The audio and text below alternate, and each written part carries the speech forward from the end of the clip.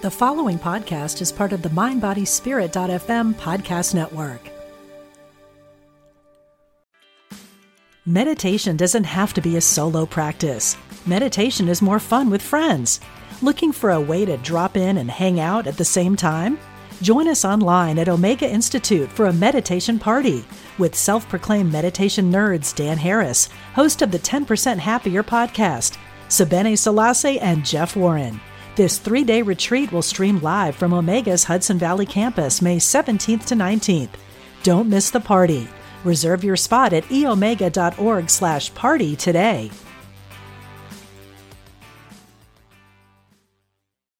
He said what you're feeling is juicy joy, juicy joy.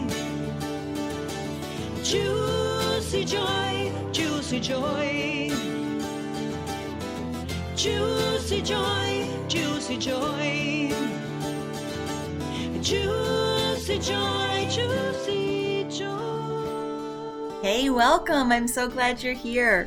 You are so deserving of all the joy and juiciness you can stand. I'm Lisa McCourt of Joy School, and this is Do Joy, the Vibration Elevation podcast. Let's do some joy.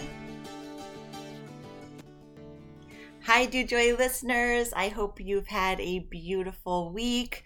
I hope you've been doing some of the practices we've talked about in recent episodes for strengthening that connection with your inner being, that part of you that's eternal and wise and always at peace.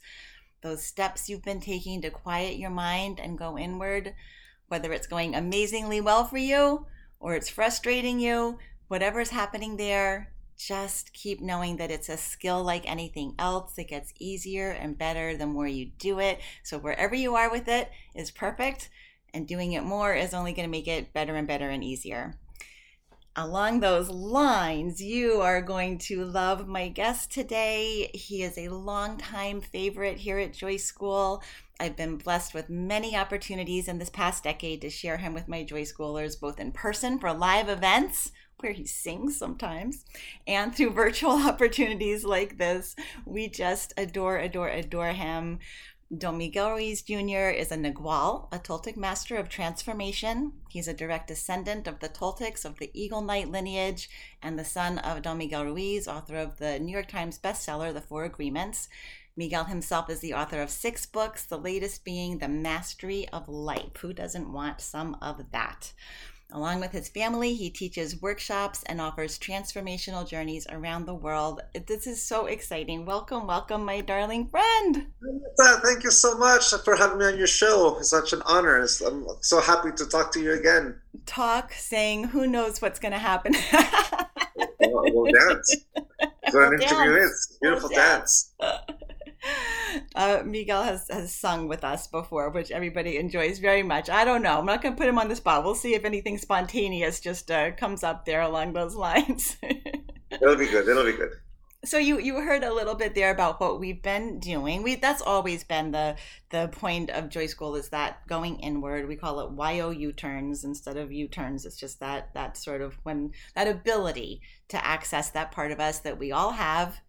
And I know that you are so masterful with that and have built so much of your work around that. Lately, we've been tying it into heightening our intuition, which I always had sort of a murky relationship with this idea about building my intuition. But I think I thought of it more like parlor tricks and future telling, and this way that we've been embracing it now feels much more organic to me, that it's really just another benefit of that going inward, of being able to reach that inner place within you.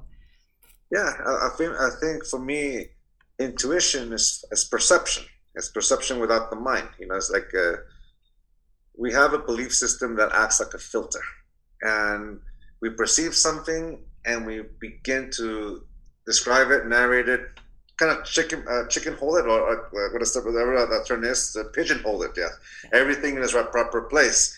So we process.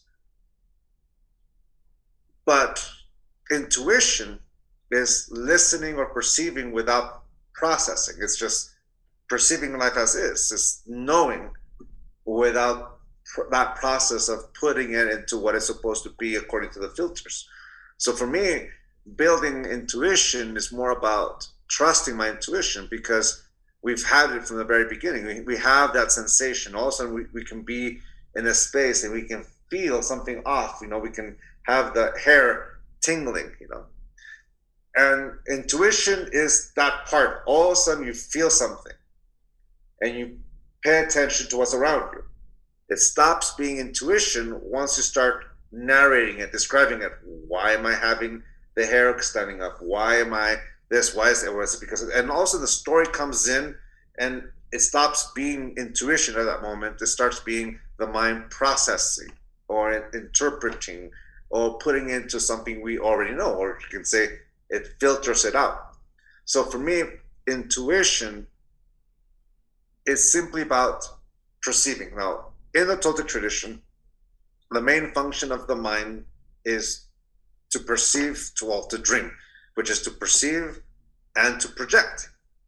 I'm perceiving 360 degrees around me with my eyes, with my ears, with every single nerve ending. I am perceiving. And at the same time, I'm projecting. Right now, you're hearing me fill my trachea with air, letting it through this, my abdomen. I just call it trachea. There's processing. So my diaphragm, I fill my diaphragm with air, let it out through the trachea. There you go. The vocal cords in my throat, the muscles in my mouth to make sounds in English. I am projecting physically. But I can do the same projection without the sound. It's just me thinking. All my thoughts are still projections. I'm constantly projecting. So we call it thoughts, we call it imagery. So let's imagine a book. Let's look at a couple of pages and let's look at paragraphs like a thought. Some paragraphs are long, some paragraphs are short, but everything represents a thought. And there's a space between thoughts. So let's imagine a paragraph is just a projection. I'm constantly projecting. At the end of the paragraph for the thought, there's a period. After the period, there's a gap, a space, before the next capital letter starts the next paragraph. That space between thoughts is what we know as silence. When we meditate, let's say that one of the things in our tradition is that you elongate the space between thoughts. We can see it as start a new chapter or just really create that space. So in that space, that's what we know as perceiving. Perceiving life as is. That's what to us is what silence is. Perceiving life as is without the mind bringing in the noise. I can be in the middle of Mexico City. I can be in the middle of New York City with all the traffic and all the noise, but I can still be in silence.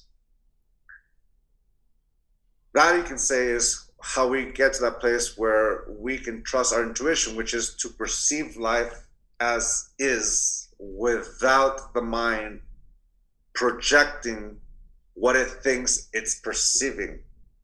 You can also say it's the way we learn to listen. It's kind of like if we're talking to someone and it's the other person's turn to talk, if I'm putting my attention on what I'm going to say afterwards, I'm not actually listening to what the person is saying.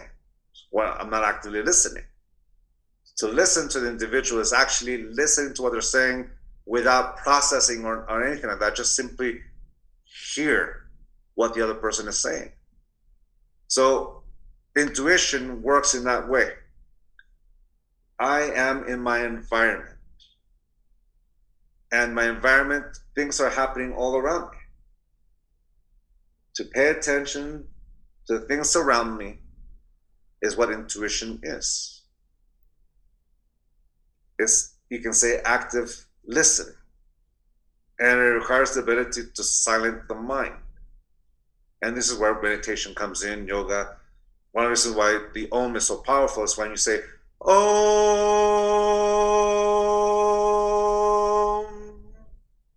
all your attention just goes to that. It's creating silence. When you learn to meditate, they teach you focus on your breath. It's kind of the same thing. Instead of saying Om, which is a projection, of course, but it's a projection that completely puts all your attention to this focal point, you're using another form of projection, which is the breath, and you use it as an anchor to silence the rest of the chitter chatter, or from what someone calls the monkey mind, or what we call in our tradition the mitote, 1,000 voices all talking at the same time. So for us, that's what intuition is: trusting myself to listen, to actively listen to the environment that surrounds me, to be able to create that space between thoughts that filter or distort my perception, and be able to simply be aware of my environment. And if we can do that with the environment around us, we can begin to also do that within ourselves. To listen to ourselves, when we're projecting, to actually hear what we're actually saying and get to know us from that point of view. I love the way you spelled that out, because those thoughts that are always kind of there, busying up our mind, are not based in anything real, right? They're just these very early misconceptions that we made just based on whatever our earliest belief system was from the evidence that we were given, and it continues to block and filter how we experience the out there. Yes, Yeah. yes, it's what we as in our tradition is being able to control the dream. To be able to control the perception. It's like the mitote it's a word that it's a Nahuatl word that basically describes 1,000 voices talking at the same time. In the Four Agreements, my father talks about the mitote as: imagine yourself being in a supermarket or in a farmer's market, and closing your eyes and just hearing all the voices around you. The analogy I have, an adaptation, is: imagine yourself in a stadium, in a football stadium or baseball stadium, whatever stadium you have the experience of. Imagine that you're in the 50-yard line or in the center of the field, or a soccer field, or whatever. And imagine a stadium filled to the brim with people, be it a 20,000 stadium or 100,000 like Ann Arbor, Michigan. And just imagine 100,000 people in that stadium. Now, every single one of those people, let's imagine them representing each and every single one of your beliefs. So now you have 100,000 beliefs, or 20,000, depending on what stadium you're referencing, and they're all screaming at the same value.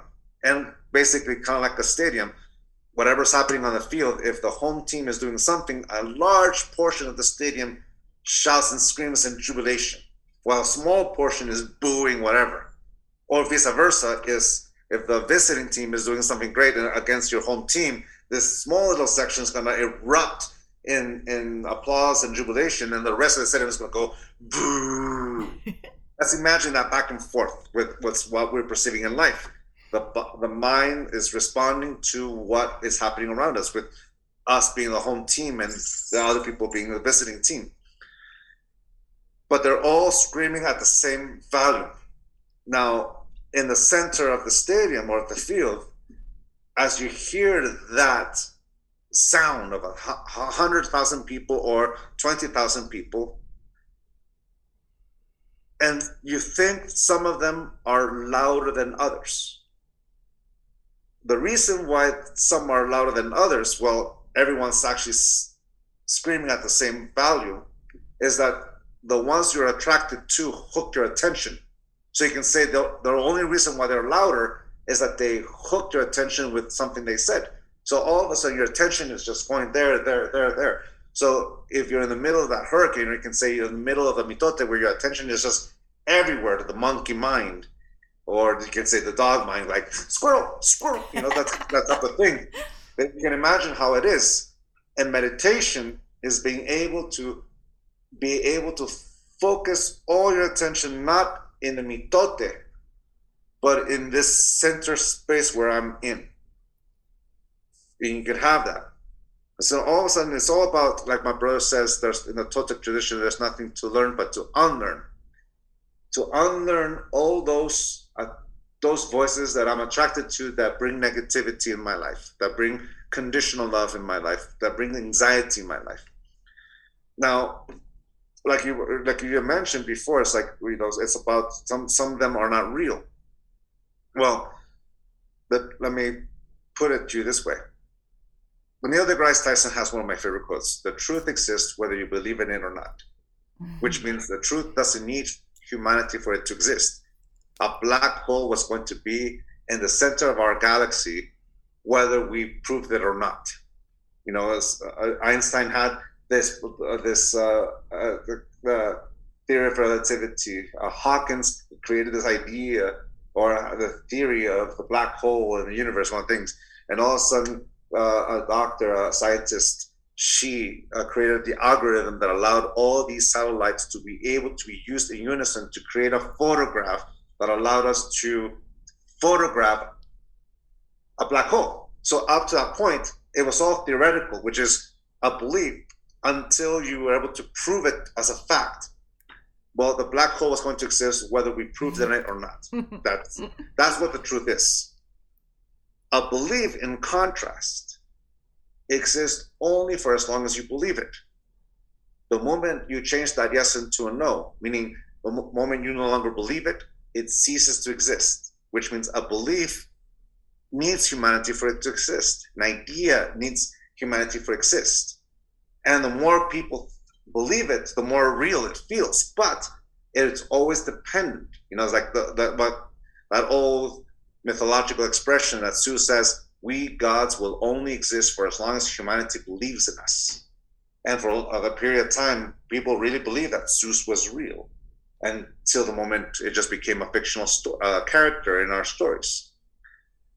At one point, it felt real, and at one point, it ceased because that yes became into a no. We don't believe in Zeus, or whatever other concept you may be able to understand from that point of view. The truth exists whether you believe in it or not. A belief only exists for as long as you believe in it. If you're able to tell the difference between the two, especially in your belief system, then you know what you're able to let go of. The truth, it doesn't need you for it to exist. It doesn't need you to agree with it. It doesn't need you to disagree with it. It's going to exist. But a belief only exists for as long as you believe in it. So how do we let go of a belief that distorts my perception? Give it scrutiny. Be skeptical of it. If it survives your scrutiny, then it reflects the truth. If it doesn't survive your scrutiny, then it doesn't reflect the truth. And you're able to let go. It's easy to let go once you realize it was a story all along. Absolutely. So from that point of view, it's like you can imagine that stadium, and when you begin the journey to process, to learn, there is the word process again, to unlearn, to let go, to find that silence.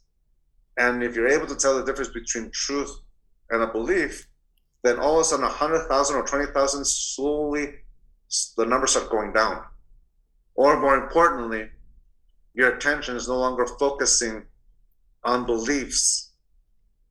And that means that as soon as you take away that attention, like any commercial, it'll just fade away. Yeah, absolutely. Yes. We talk sometimes about how those voices in the stadium that call to our attention, that seem louder than the others, are often triggering our fear, because fear is so loud and so ubiquitous. And I think that examining it, like you just described, can go a long way. And I think it's more difficult to let go of beliefs that trigger our fear, because we're so trained to keep our eye on the ball being whatever's threatening us out there. Yes. Yeah. Yeah, and I think about coming to peace with fear is understanding what its function is. The function of fear is to keep us safe. That's it. If we're in real danger, like a real threat, like a snake or someone with a gun at us, we will respond with fear, which is fight, flee, or freeze, which means the body will secrete a hormone that allows us to survive and keep us safe. You know, if it's the fight response, the body will fill the body with adrenaline, that as we're in the fight, we won't feel the pain, or we won't feel those blows, because the adrenaline won't let us feel it. That same adrenaline, if we're able to run, we will run so fast, much faster than Wile E. Coyote or the Roadrunner. We're just gonna feel. It's almost comical how fast we become, or how strong. You know, like the image of a mom lifting something heavy in order to protect the child. All of a sudden the adrenaline comes in, or you freeze like a deer in headlights. You know, all of a sudden you're like, you don't know what to do. It's just you're just like, that's real fear. False evidence appearing real, the distortion of fear, or just irrational fear, what my father would call it.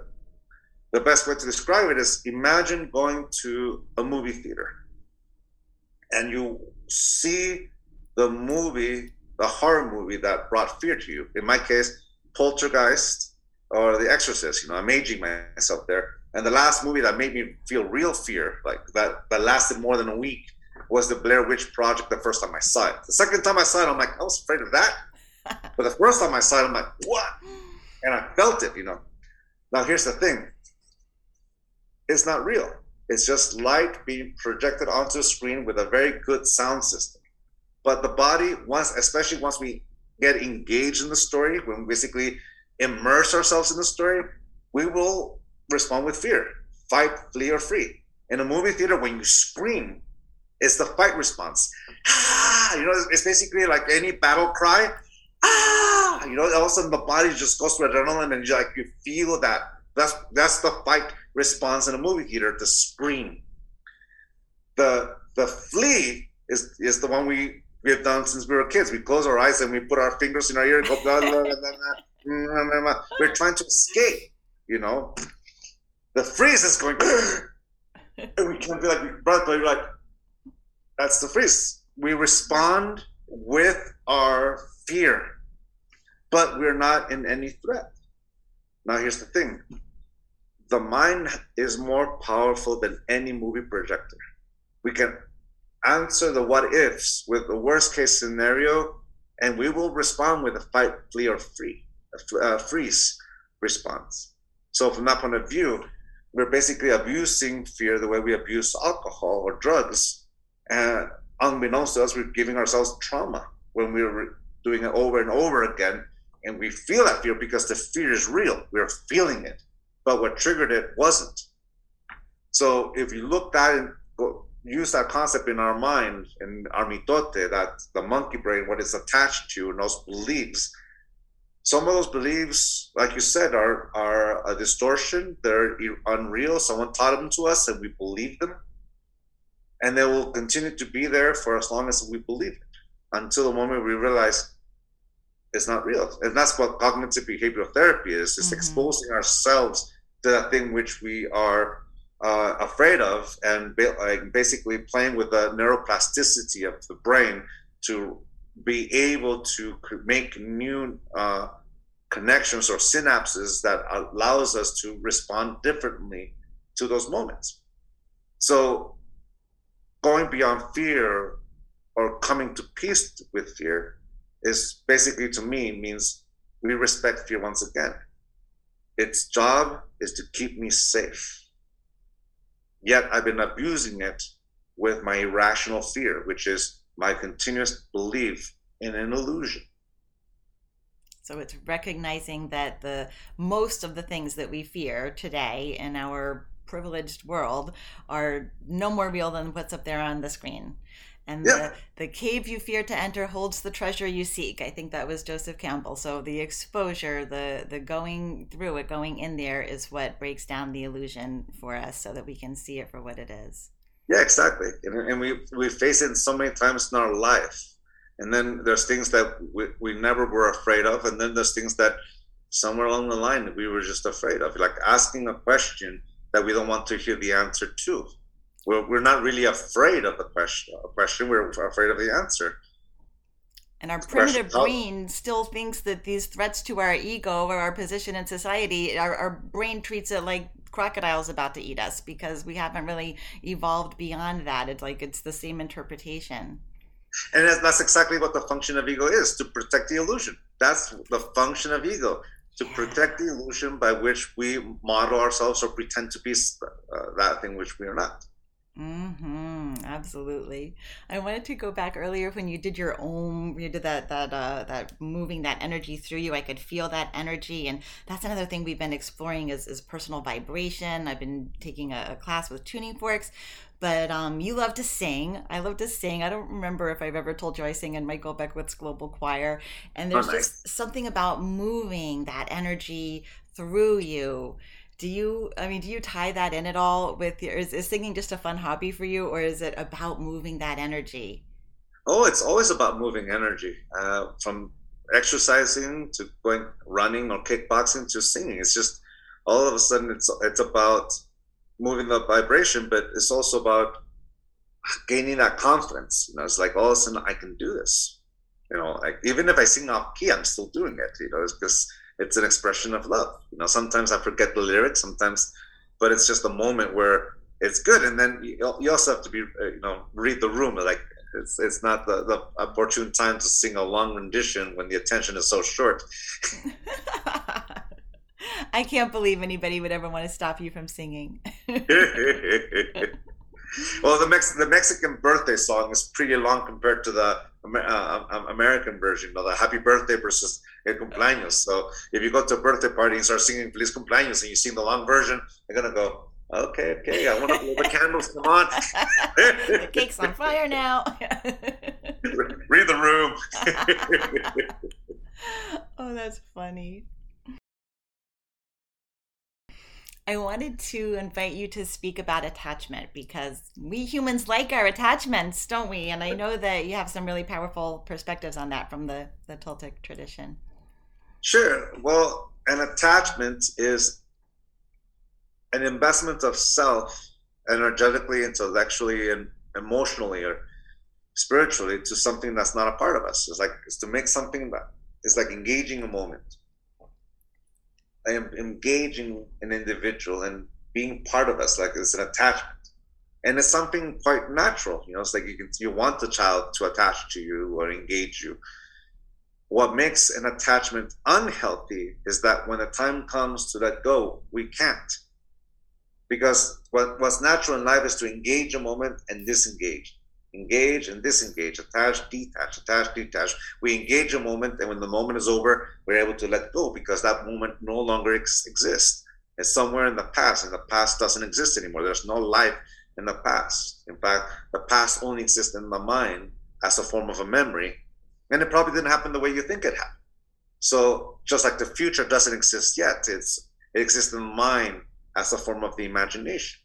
So the only place, once again, talking about the truth, the only place that exists that doesn't need me for it to exist is the present moment. The present moment exists with or without me. The past needs me for it to exist as a form of a memory. The future only exists in my mind as my imagination, the what ifs. The present is where life is. It's where we're able to make a choice and action, engage. So a moment comes and a moment goes, kind of like waves. When you catch a wave, you engage it. When the wave is over, you disengage it and you continue to paddle on for a new wave to surf. Life is just that way. So what becomes unhealthy is that also you become so attached to that wave that even though it's gone, you're still talking about it. You're still engaged in it. And it's all about who you were. I rode that wave and that's who I was. And there'll never be a wave like it ever again. When you start doing that, you're no longer living in the present, you're living in the past. And more importantly, you're missing out on what life is unfolding in front of you. So it's all about being able to stay in the present moment. So an attachment, once again, is a healthy thing if you're able to detach when the moment comes and you're able to recognize it. It just becomes unhealthy the moment we can't. And mostly because it stops us from living in the moment. But more importantly, it stops us from living life and engaging life and saying hello and goodbye. And it begins to affect our relationships. Who am I without this relationship? Who am I without this status? Who am I without my ability? For example, I run marathons and half marathons. And when I'm working out and I'm training for a marathon, I get to a good shape. I'm able to stay. But there's a certain moment where if I keep trying to stay level, the body will break down, and I'll get injured. Like that's because the body, there's not enough stretching, not enough yoga to be able to keep the same rhythm. The body needs rest. So you rest, and when you start again, you hope to be in the same level. If it's before a race, there's something called I'm trying to remember the term for it now. It's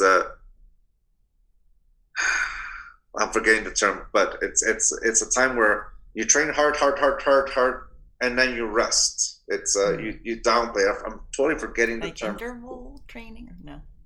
No. It's I'll think about it later. It'll come up. Yeah.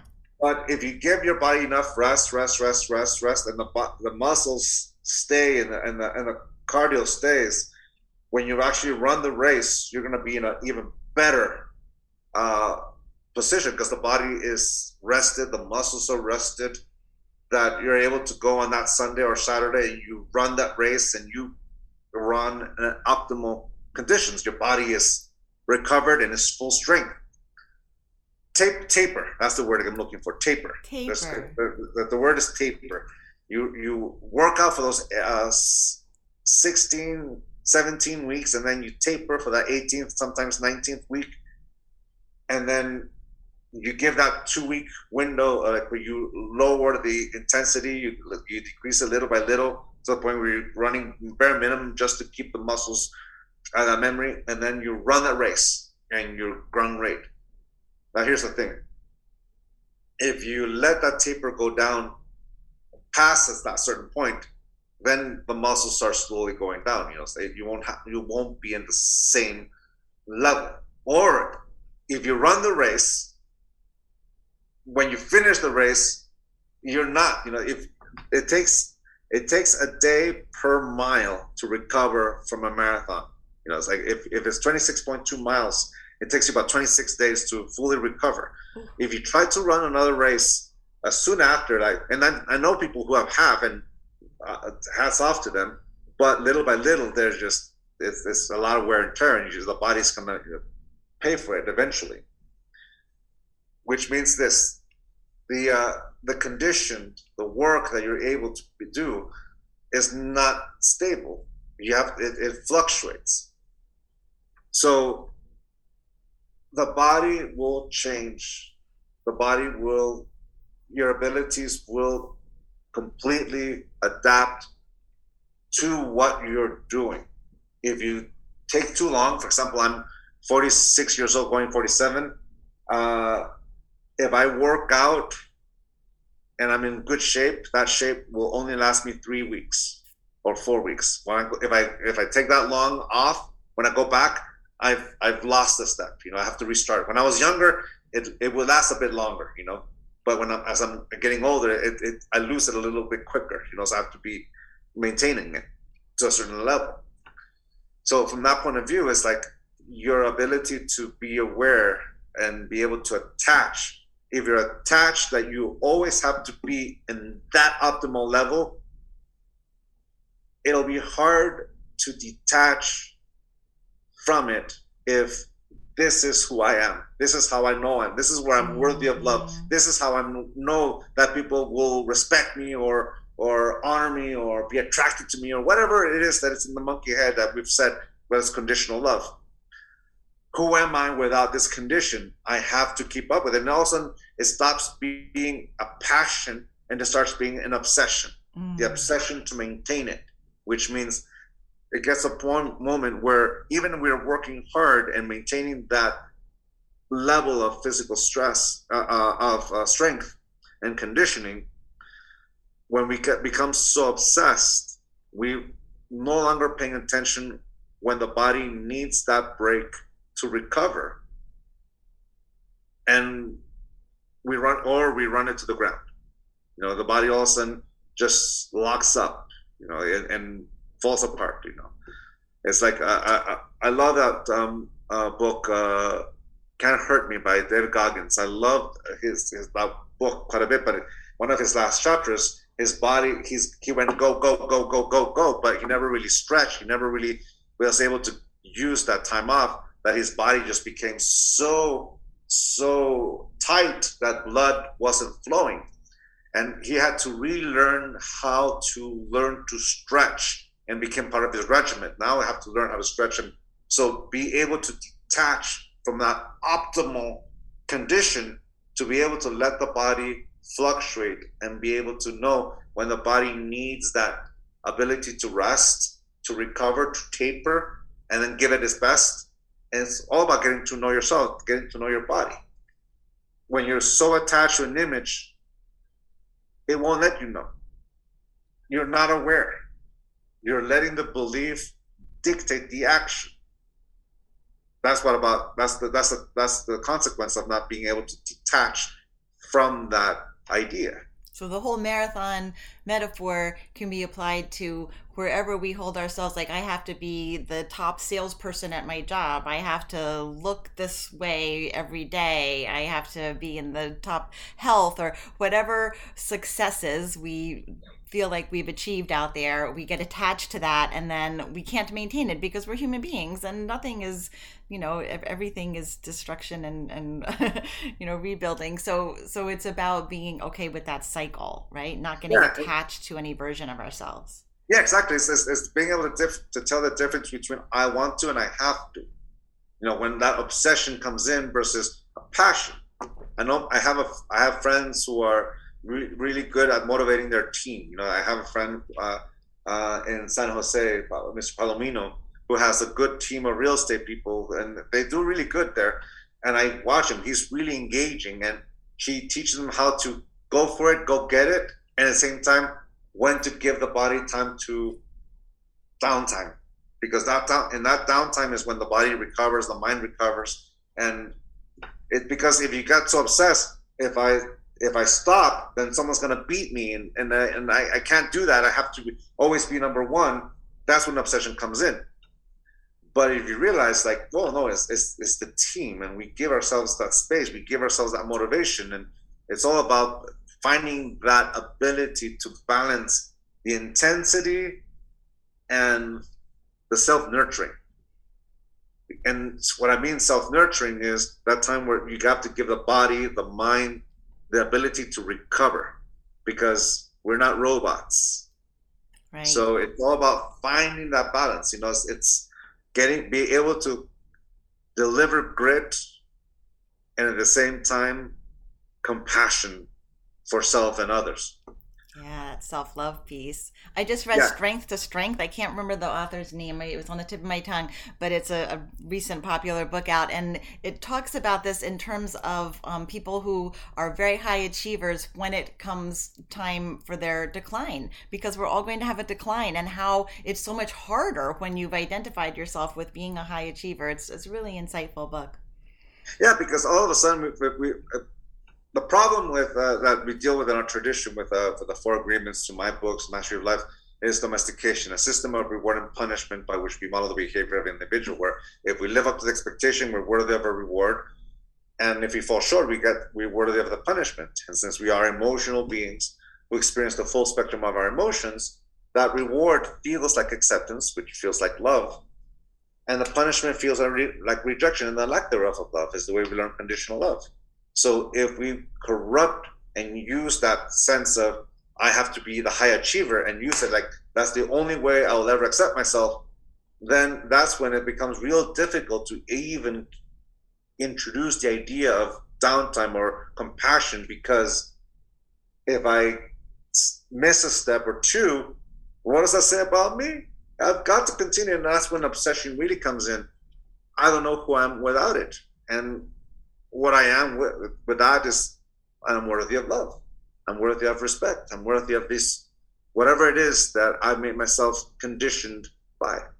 Yeah, Eckhart Tolle talks about the horizontal self versus the vertical self, and we're all so identified with our horizontal self, our name and our image and our title and our job and political affiliation, maybe whatever those things are that we think define us, where the true lasting happiness comes from shifting that identification with the vertical self. That's how we started this conversation, that inner being that we all just kind of ignore for the most part, or many of us do on this planet today.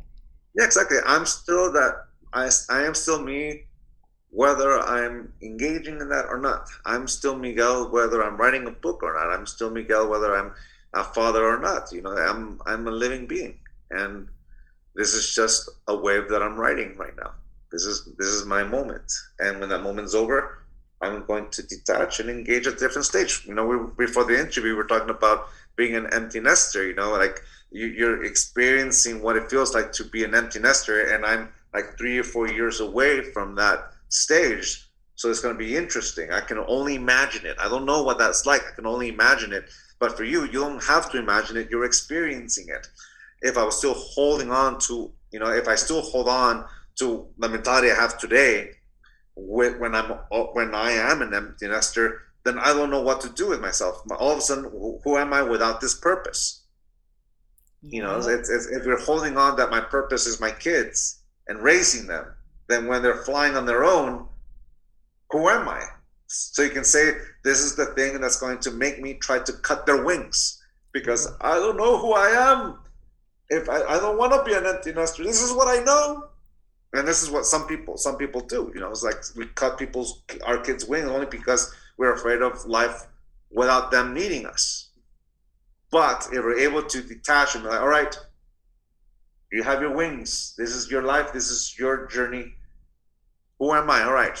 How am I going to reinvent myself? What do I want to do? And that's all of a sudden what, in my point of view, what that looks like from afar, 3 years away, maybe 4. And I'll find out when that happens. Is that identifying with the inner self? Is that what you refer to as awareness in the Toltec tradition? I love the description of awareness, the way you present it. Yeah, it's once again, we're back in the stadium. It's like if I'm identified by that one fan that's screaming at the very top of that deck, and who am I without that fan? Well, the stadium is still there, and here I am. Yeah. Is there any sort of simple practice that you suggest for people to nurture that connection with the inner being? I always leave my listeners with something that they can focus on during the coming week that'll help move them in that direction. Ooh, I can give you many. I'm going to have to go with one of my favorite quotes is from Eleanor Roosevelt that goes, "No one can make you feel inferior without your consent."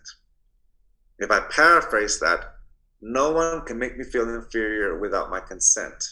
Or no one can domesticate me without my consent. No one can condition me without my consent. How do we give consent? By believing it, by saying yes to it. The best way to let go of conditional love is to forgive ourselves for ever saying yes to it in the first place. Which means if we catch ourselves that I made myself feel inferior because of a belief or what someone said or did, and I let it impact me beyond that moment because it's no longer here. It's that person, whoever said that, happened years ago, and the only reason why it's still echoing in my mind is because I keep touching that wound or keep saying yes to it or believing it. Because sometimes it's hard to say, I gave consent. I didn't give consent. It still hurts me. Yeah, but you're still believing it. That's why it hurts. Forgive yourself for believing it. And understand that a belief is only there for as long as you believe it. As soon as you change that yes into a no, that belief will cease to exist. So the best way to let go of those beliefs that impact us in such a negative way is to forgive ourselves. And little by little, so if you see that little path and you can do it with one belief, that means you can do it with 100,000 or even 20,000. And it's going to take time, so you have to be patient. But as soon as you catch one and you become aware of one of those little loud voices, I forgive myself for ever saying yes to this one. I forgive myself for ever saying yes to that. And little by little, you realize that, for example, someone said something to me when I was 8 years old. And that person only said it once when I was 8 years old. But I've been hearing it and repeating it to myself for 38 years now. I'm 46. And that person only said it to me when I was 8. That means that I've been using my own words to go against me for 38 years. Not only I'm forgiving that person, but I'm forgiving myself for keeping that belief that would have vanished with time. And I kept it alive because I just kept touching it. I forgive myself. So a teacher once taught me this beautiful lesson in Sacramento. I forgot the name of the individual, but what he said just resonates.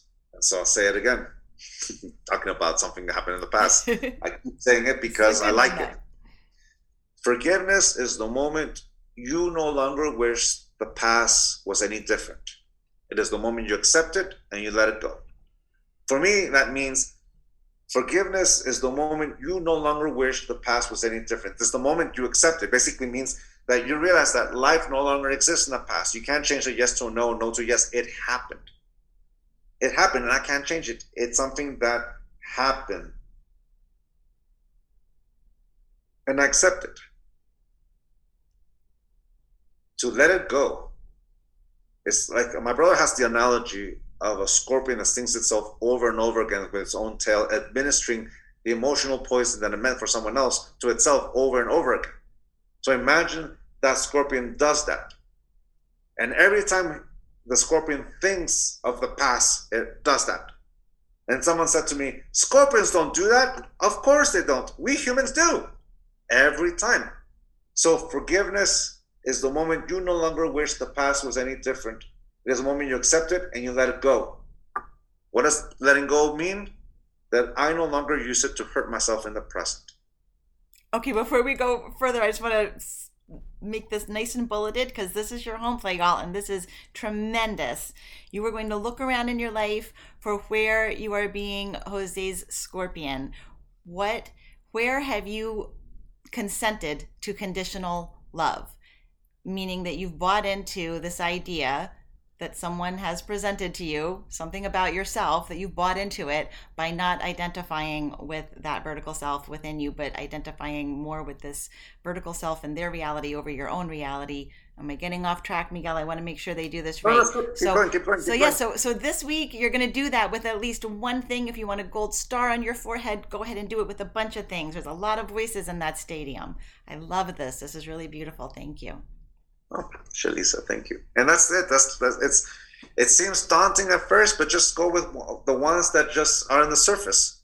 And sometimes some of the subconscious ones will come up, and when they come up, now's the perfect time to process them. There's the word again, process.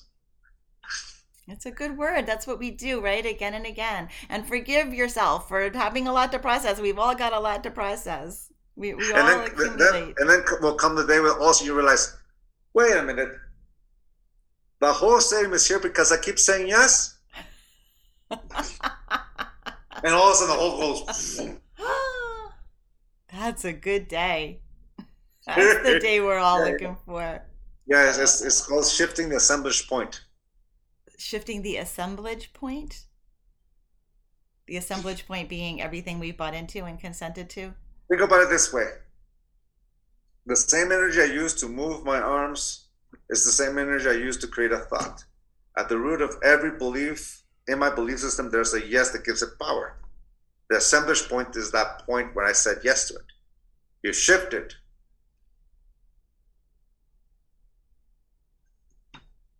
Yeah. Shifting the assemblage point. Yeah, that's powerful. Very powerful work. Well, tell us what's coming up for you, where listeners can keep up with you and always know about your next things happening. Sorry, I have to finish the thought. Yeah. Go. That means that when that happens, only thing that remains is the truth. All the illusion disappears. All that remains is the truth. When you're able to let go, like that. Yeah. wish y'all could see Miguel right now. This is a audio only podcast, but there's something happening over there. It's the moment it's like you conceptualized it, but all of a sudden you can totally see it, and you're like, yeah. So let's just do a one more round on the assemblage point. I want to make sure it's super, super clear. The same energy you use to move your arms, to move your legs, is exactly the same energy you use to create a thought. And at the root of every belief you have in your belief system, there's a yes that gives it power. There's no such thing as something that you said. If you said no to something, it's not part of your belief system, which means everything in your belief system is yes. So we just described processing one little by little by little by little, one by one by one by one. The whole forgiveness is the moment you no longer wish the past was any different. It's the moment you accept it and you let it go. Then you shifting the assemblage point is almost like the moment you realize that every single belief in the system it's only there because of yes. If you withdraw that yes from all of it, the only thing that will remain is the truth. And the things that existed only because you said yes to it will just disappear. And the only thing that remains is the truth. Beautiful. Thank you for that recap. I just wanted to make sure that was clear. We talk a lot about whatever we feed our attention to is what grows and what becomes real in our existence. And I think that's a beautiful take on that whole concept, that things that are in our lives are only there because we've fed them with our energy and our attention, and we can withdraw that. It's at our choice. And if we add attachment to it, then you can see why it's really hard to let go. Who am I without it? Yeah, those attachments kind of feel sticky. It's sort of addictive, right? Those attachments that we think are so important. Yeah. Who am I without it? I have to keep it. And also there it is. That's where ego comes in. That's the function of ego. Yeah. Yeah, it is. Going back to your question, you can find me at miguelruiz.com or miguelruizjr.com or our social media, whatever. Good luck with that. Go on a hunt for Miguel. No, you will find him. Yeah. Miguel that was nice. Thank you so much, Lisa. That was nice. I love you. I always love talking to you. You are such a beautiful presence in Joy School, and I want to thank you for right from the beginning always being so generous with your time and attention and love for us. It's been such an honor. It's been a long time. I really appreciate this opportunity to engage in. It's always fun, Thank you so much. I think you were first on my radio show like 12 or 15 years ago, like a really long time is when we first met. Yeah. Yeah, that was 9 years ago. Was that? Okay. I couldn't remember exactly when it was. 9. Yeah, because it was almost immediately after, because I signed my contract for my first book 10 years ago. Wow. And I the first time I handled it in my hands was in October or November of 2012, and it was released in 2013.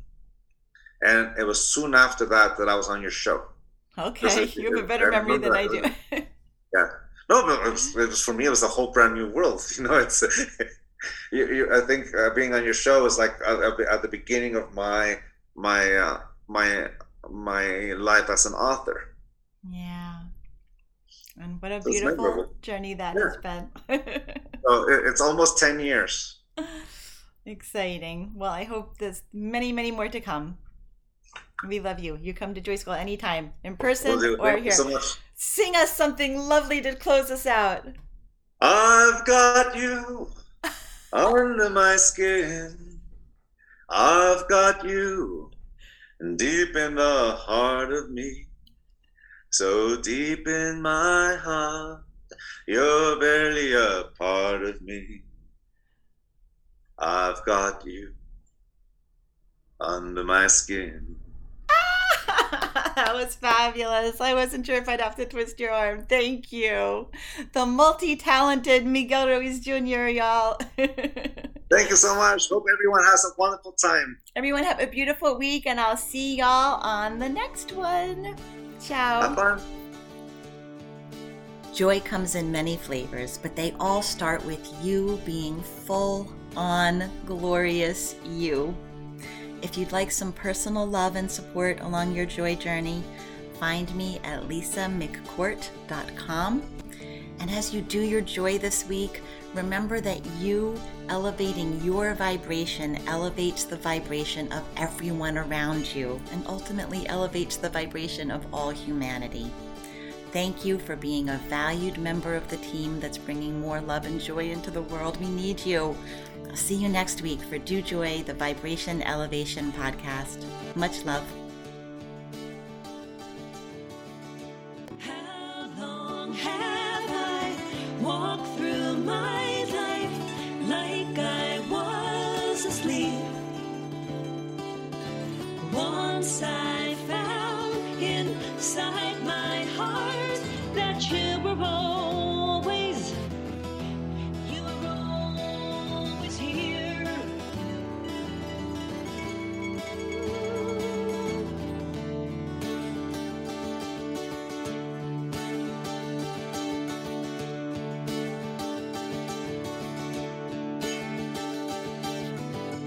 Something much bigger than me came in that night, whispered, now that I'm here, you can choose the light. And I didn't know where to turn. I didn't know that my life would change forever, because you've given me juicy joy, juicy joy, juicy joy, juicy joy, juicy joy, juicy joy, juicy joy, juicy joy.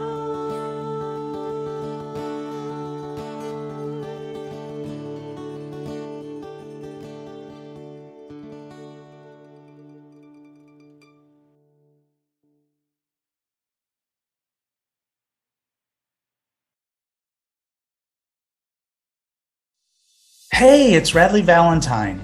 Join me for a brand new way of connecting with your angels on my new podcast, The Angel Tarot Show. Each week, you'll meet your angelic guides and guardians and find new ways to unlock unconditional love, tune into your intuitive abilities, and create the joy-filled life that, well, you've always wanted. Plus, you'll get a useful and timely energetic weather report, bringing you guidance for the coming week. Tap into the healing, hope, and guidance that's all around you on the Angel Tarot Show, exclusively on mindbodyspirit.fm.